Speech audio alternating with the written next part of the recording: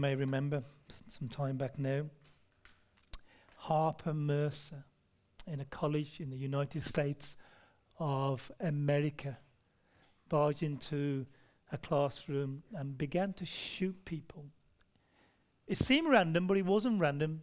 At first he shot the professor at point blank range, and then he began to question the students. And his question would be, what's your religion, or are you a Christian? And the ones that owned up to that, stood up to admit that they were Christian, he shot. And he went through the whole classroom like that, eventually killing 9 students, 9 people including the professor, and injuring another 7. And then at the end of all that, he was killed in gunfire with the police. 9 dead people, 7 injured, and the guy who did it, the young man, dead. And you think to yourself, what waste. And there's no one to account for it. I mean, who do you put on trial? He's gone. And you ask yourself, don't you, is that it then? Is that how unfair life is? That there's no deterrence for madmen? That someone can do this and just end up dying or killing themselves, and that's it? What kind of world is that? If there was a God, what kind of God allows the world to exist in that condition where there never is justice, where there's never a deterrent for doing something like that? Well, I want to suggest, friends, to you today that Daniel chapter 12, the finale to the book, intercepts those questions head on. If you want answers to those questions, Daniel chapter 12 intercepts those questions head on. It's what we're looking at today. I want to look contrary to what we've been doing recently, which is mainly just a subheading covering the whole chapter. We're going to have 4 subheadings in one sermon today, which obviously means 4 times 35 minutes.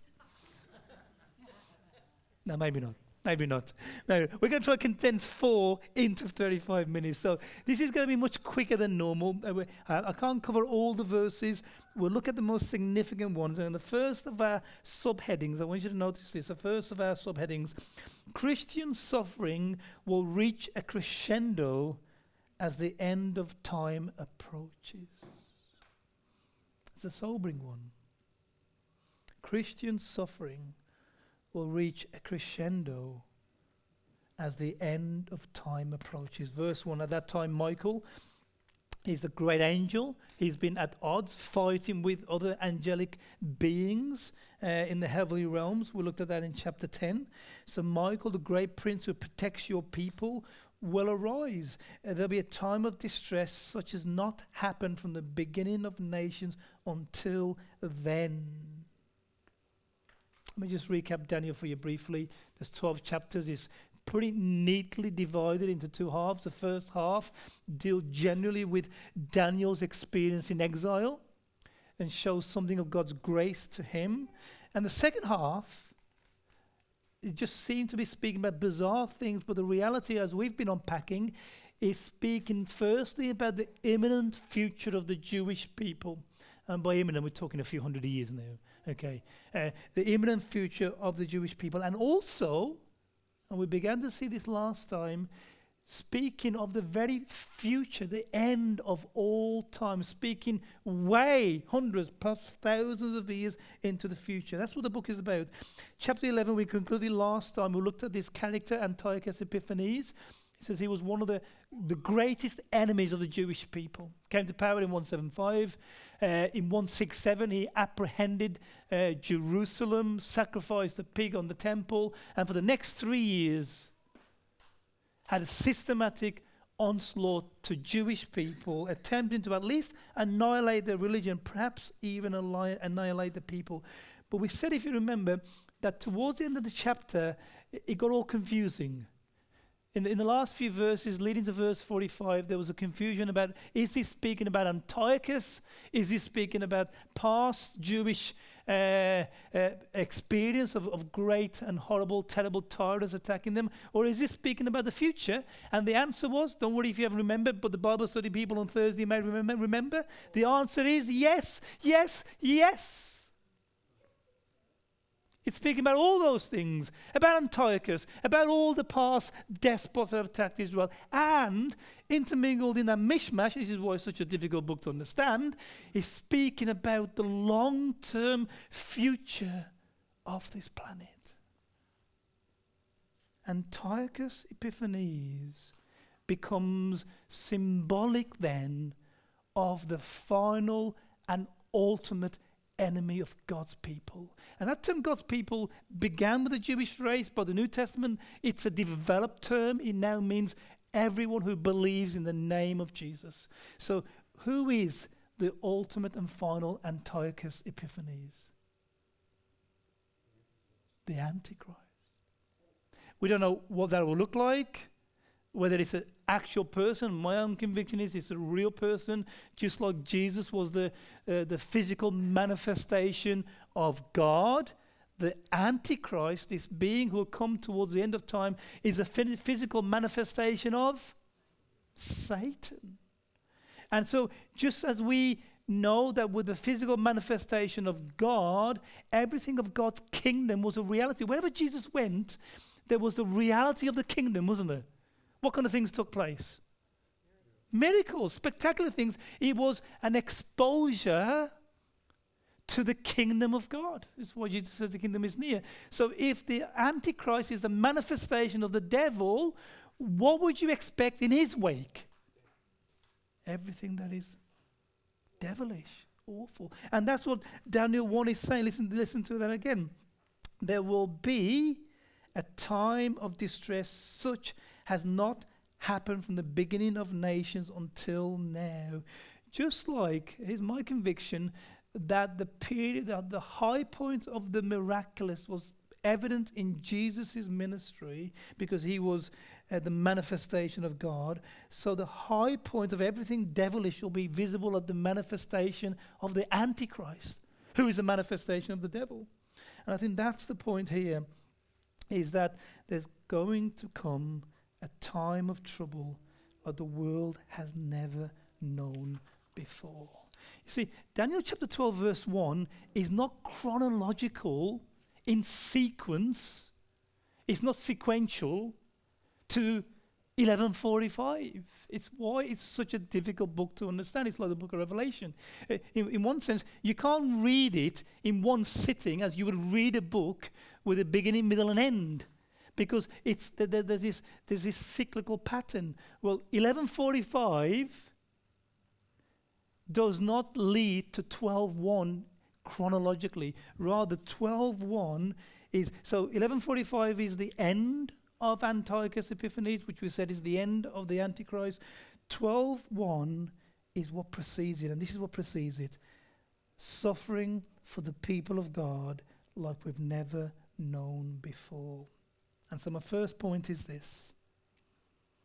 Life may be difficult now for Christians. You may be carrying the most tremendous burdens, or you're aware of people who are carrying the most tremendous burdens. We hear about the persecuted church. I was only hearing this week, a couple of days ago. Remember my friend Joseph, who was here a couple of weeks ago? He sent me a picture of a friend of his who had a petrol bomb thrown to his face just because he's a Christian. When he was here, he told me of all the horrific stories. They're unrepeatable. Now that's bad. It's worse than I can imagine. It's bad. Daniel 1 is telling us, friends, that the future of the church, the future of this world with the church in it, is one where it will increasingly become horrific. Here's what Jesus said. Let me take you to Jesus. He refers back to Daniel and, almost quoting elements of it, speaks about this dark and horror ahead of the church. Matthew 24, when he speaks about the future. And then there'll be great distress unequaled It's almost verbatim. Can you see? From the beginning of the world until now. Jesus wants his church to know that what Daniel prophesied is still future, is towards the very end of time, and that the future of the church is one that will increasingly lead towards difficulty and suffering and turmoil and hardship. We don't just mean just on a normal level or just from local mobs, but this may well be speaking about state-sponsored persecution. I know we can expect that in China, can't we? We can expect that in India and Indonesia and Nigeria. But this is envisaging something that's far more global, where there'll be suffering unequaled. So here's my first point. I don't know how you were called to faith, but if you were promised a better existence, you were lied to.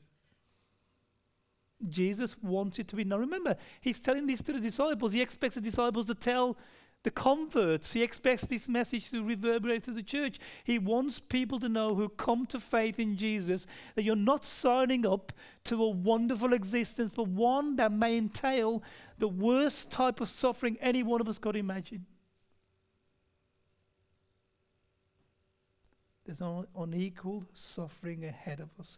And so, hey, I don't know if you like injections. I can't stand them. I'm a bit of a wimp. But nevertheless, I like to see the needle going in. Because for me, at least I'm ready for it then. The worst thing is to be caught off guard. Okay? Okay, you obviously don't agree. So the point is this. It probably wasn't the best illustration. But being prepared and knowing what's ahead, is a much better way to prepare than to just go on expecting everything's going to be wonderful. Because there's nothing that shakes the faith of a Christian more than what? There's nothing that shakes the faith of a Christian than this. What? Suffering. I tell you how to diminish numbers in your church. As soon as people start suffering, they disappear. Because we almost haven't got a category for it, have we? We are almost not prepared for it. We're expecting, look, you told me this was going to be better. I heard of a story once of a boxer who come to faith, and he said to one of his friends once, if I ever find a guy who led me to Jesus, I'd sue him. He never told me it was going to be this hard. He never said it'd be this difficult. He never said I'd have to struggle in my faith and have opposition. Christian, I want you to know that as we journey together, that we're heading towards increasing difficulty between church and state, between church and the community, between a Christian and his neighbor. What did Jesus say? Between a father and a son. This is the way the future is heading. And so the Bible tells us this, to be sure that we're prepared for the worst. Christian suffering will reach a crescendo as the end of time approaches. Just imagine the Jews hearing this message. They'd already had it terrible. They'd gone back to the promised land. They were expecting things to be much better. And Daniel is telling them, not only will things be continually unsettled for their near future, but that towards the ultimate future, things will be far, far worse than anything they'd heard about from their forefathers when the exile began with Nebuchadnezzar. Christian suffering will reach a crescendo as the end of time approaches. It's not all despair this morning. Bear with me. Secondly, time is moving in a linear motion towards a definite end. That's a clear message of the Bible. It comes up in Daniel. Time is moving in a linear motion towards a definite end. Look, I love sci-fi movies. Back to the Future is one of the best about time travel. But the Bible is absolutely clear that time is moving in one direction, and we have no access again to the past only to the future. It's like an escalator that you're glued to. It's moving consistently in one direction. And what the Bible says, contrary to the philosophy of the world, it's moving towards an end.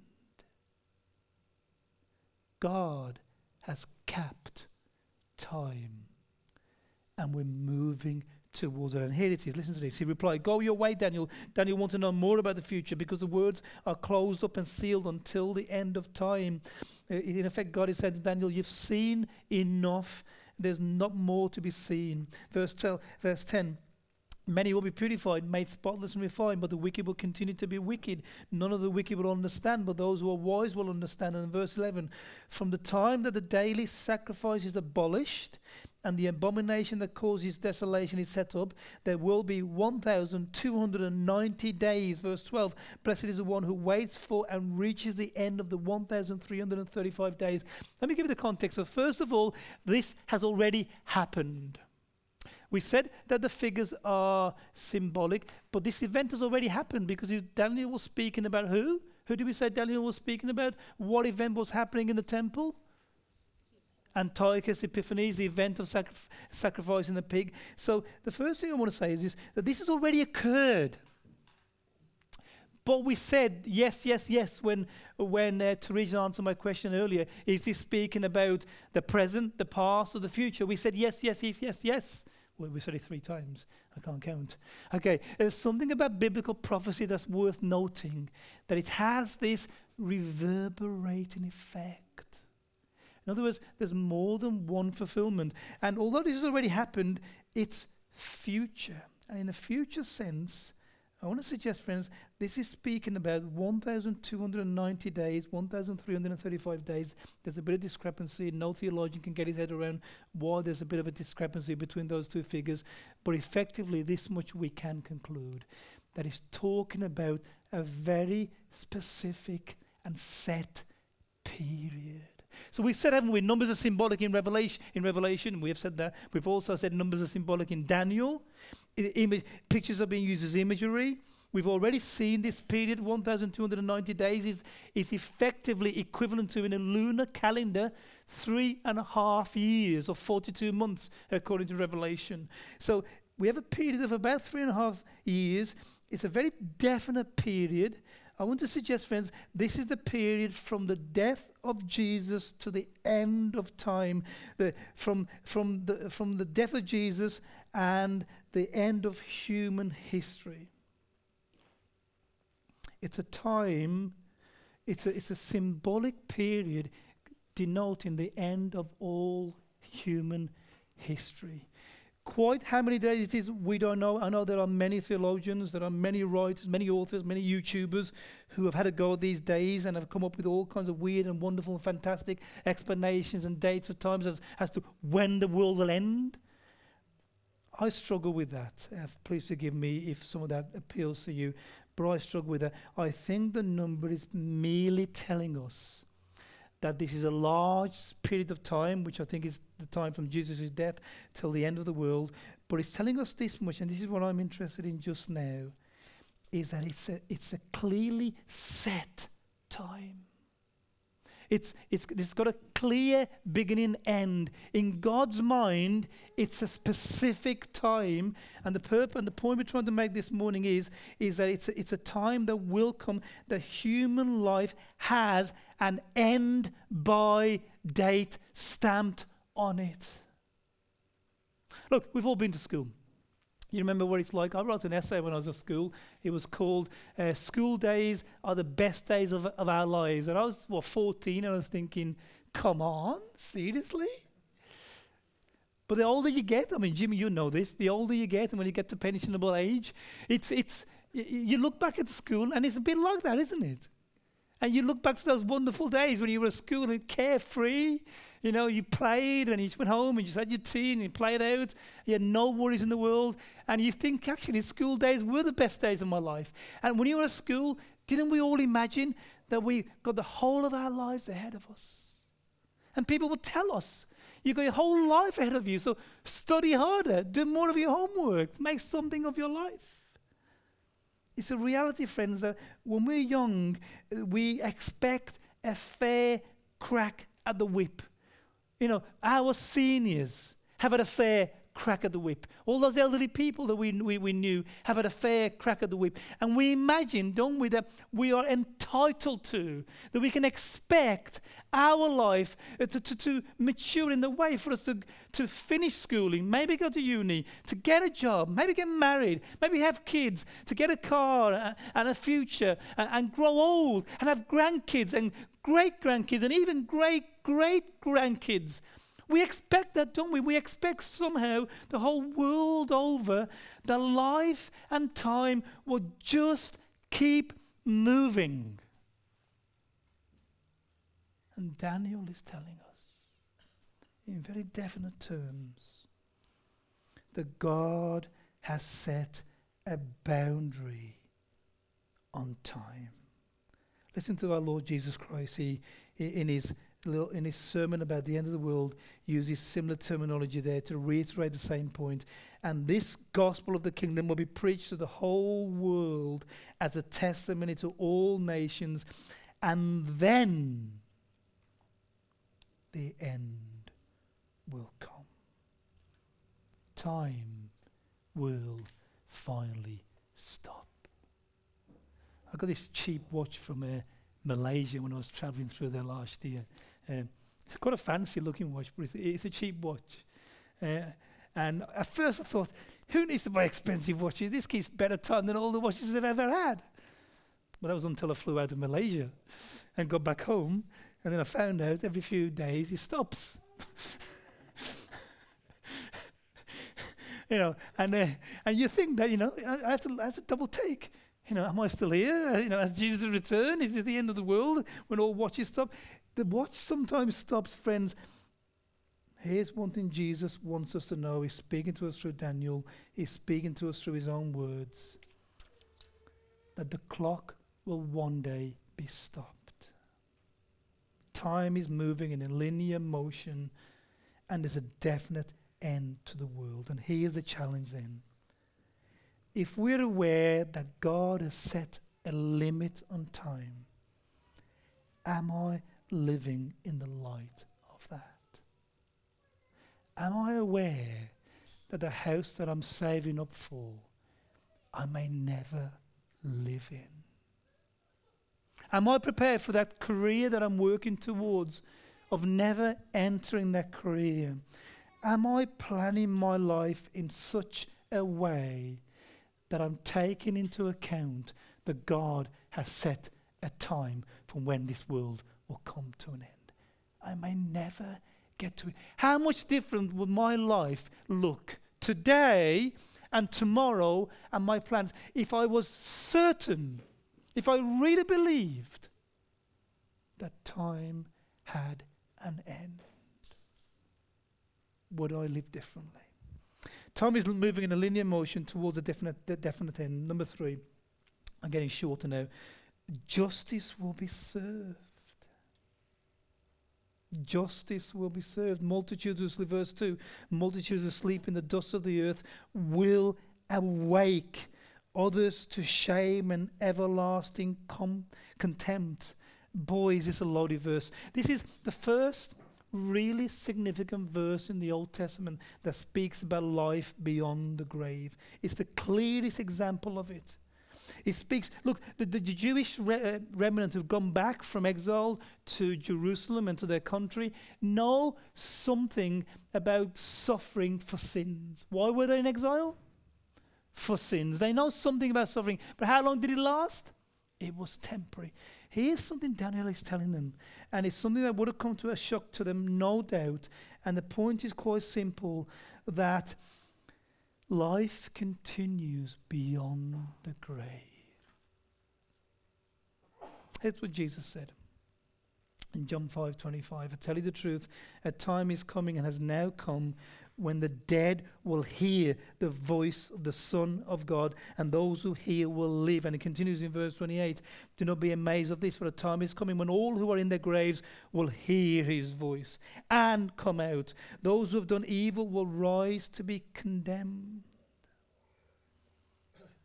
Daniel is telling the exiles that beyond death, there's an existence, and more than that, there isn't just existence, there's an accounting for life. They've known temporary accounting, 7 decades for sins committed on earth. Now they're hearing it doesn't just end there. That God is able to resurrect dead people to give them an accounting for their lives. In other words, it doesn't matter how we live today, because beyond the grave, there's judgment to come. Those of you who got green fingers, do you know about the Rose of Jericho? Anybody heard of that plant? It's from, I think it grows in places like Texas. There it is on the left, you can't see it very clearly. But it can lie dormant and dead for 10 years. 10 years. And with the first sign of rain, it sprouts green shoots. It's an incredible plant. In layman's term, it's called the resurrection plant because it comes back to life. Jesus is saying, and he's picking up what Daniel has said to us there in his prophecy, that there is a resurrection of dead people. It means that when we die, it's not the end. It means that whatever crimes that are on me, when I die, I am resurrected to pick up where I left off. It means that if I do terrible things and end up dying before I face justice in this world, it means I will awake one day to face the justice for my crimes. Listen to this, the Revelation 20. We said the Revelation, and Daniel tie up picks this up incredibly. Listen to this. Then I saw a great white throne, and him who was seated on it. Earth and sky fled from his presence. There was no place for them. Verse 12. He picks up on Daniel 12. And I saw the dead, great and small. The Harold Shipmans of Britain, he was a doctor who killed lots and lots of his patients and then killed himself. It includes a Hitler who executed 6 million Jews and was responsible for 80 million worldwide deaths. It includes your neighbor, that lovely lady who lives opposite you, who wouldn't say boo to a goose, is always willing to lend a helping hand when you need one. Look, I saw the dead, great and small, standing before the throne, and the books were open, and another book was open, which is the book of life. The dead were judged according to what they had done as recorded in the books. The sea gave up the dead, in verse 15. If anyone's name was not found written in the book of life, he was thrown into the lake of fire. God's justice will catch up with all humans, whether or not they're dead or alive. That's the message of Daniel, it's the message of Revelation, is that ultimately there will be an accounting. You know, I sometimes imagine it'd just be lovely if death was the end. Because I've lost some very lovely friends who I know are without Jesus. But Jesus is really clear. Listen to this in John 3:18. Whoever believes is not condemned, but whoever does not believe stands condemned already, because he's not believed in the name of God's one and only Son, to die a death where Jesus hasn't figured in our life, where faithfulness to Jesus hasn't been there, when we've not believed in his name, means we are resurrected to a judgment for the crimes we've committed against God. Daniel is telling the exiles that they're to be wary of how they live, because at the end of time, God will raise them to life to give an account for how they've lived. Jesus is telling us that's a reality for all of earth's inhabitants, that of every being that has ever lived, there's a resurrection to come. It means, at the very least, I must watch how I'm living. But it means more than that, doesn't it? What else does it mean? It means I must watch how I'm living, but it means way more than that. What else does it mean? It means I must be concerned about how everyone else is living. You have a right to be interested in everybody's business. You know, I'm amazed when sometimes you try and tell someone about the gospel, and it's like you're invading their privacy, that it's none of your business where they stand. You have an obligation, friend, knowing that there's a resurrection of the dead, to speak that truth, whether or not they want to hear it. You have an obligation. Let me ask you this question. If you knew there was a bomb going to go off in this building at 12:30 today, and you're the only one that knew, would you have an obligation, Jim, to tell the people on that side of the room? Would you have a moral obligation? In fact, you have a legal obligation. I think. Do you? No, I'm getting that completely wrong. Okay. Look, cut that bit out, okay? You never heard that. Erase it from your mind. You certainly have a moral one. Okay, that is, you do in some context, wrong context. Okay, you have at least a moral obligation to warn those people. Christian, why do we take pains to share the gospel with our neighbors and friends when they don't want to hear it? Look, I tried to speak to somebody I remember knocking on the door once. The guy came round with a broomstick. Seriously. Well, maybe he wanted me to do his cleaning. We have an obligation, whatever the cost, to tell our neighbors that there's a judgment to come and there's justice to be meted out. Look, I need to finish. Sid, how much time have I had? I'm up, and my time is up. Okay, so I need to conclude. Let me just conclude with this. I won't finish my sermon. I don't want to visit Daniel all over again. Well, let me just finish with this final point. Grace will be received. Grace will be received. Verse 2 again. Multitudes who sleep in the dust of the earth will awake, some to everlasting life. Those who are wise will shine like the brightness of the heavens. I've got a stack of verses here. I haven't got time to quote these, but let me just sum up my sermon. There's a resurrection to come. Some will rise to be judged. We have an obligation to respond to that. But here's how the book ends, and really, I haven't got time to finish it properly now, but if I can tell you this, some will be resurrected to eternal life with Jesus. That's why it's worth it. That's why it's worth persevering. That's why it's worth keep coming to church. That's why it's worth keep sticking your head in the Bible. That's why it's worth keep laboring for the gospel. That's why it's worth keep saying no to sin, because it will finally be worth it. Jesus has a future planned for all those who are faithful to him. And whatever you've faced for Jesus, whatever you've done for Jesus that has had some negative impact, whatever your life looks like now, however close you are to giving up on Jesus, however close you are to pursuing a better way of living, Jesus' word to you is there's a resurrection at the end of time. And for all those who are resurrected in Jesus, there's an everlasting heaven. There's an everlasting relationship. There's a cessation to suffering. And there's an eternal heaven to come. Hang in there. Don't give up. However bad the world gets, hang in there.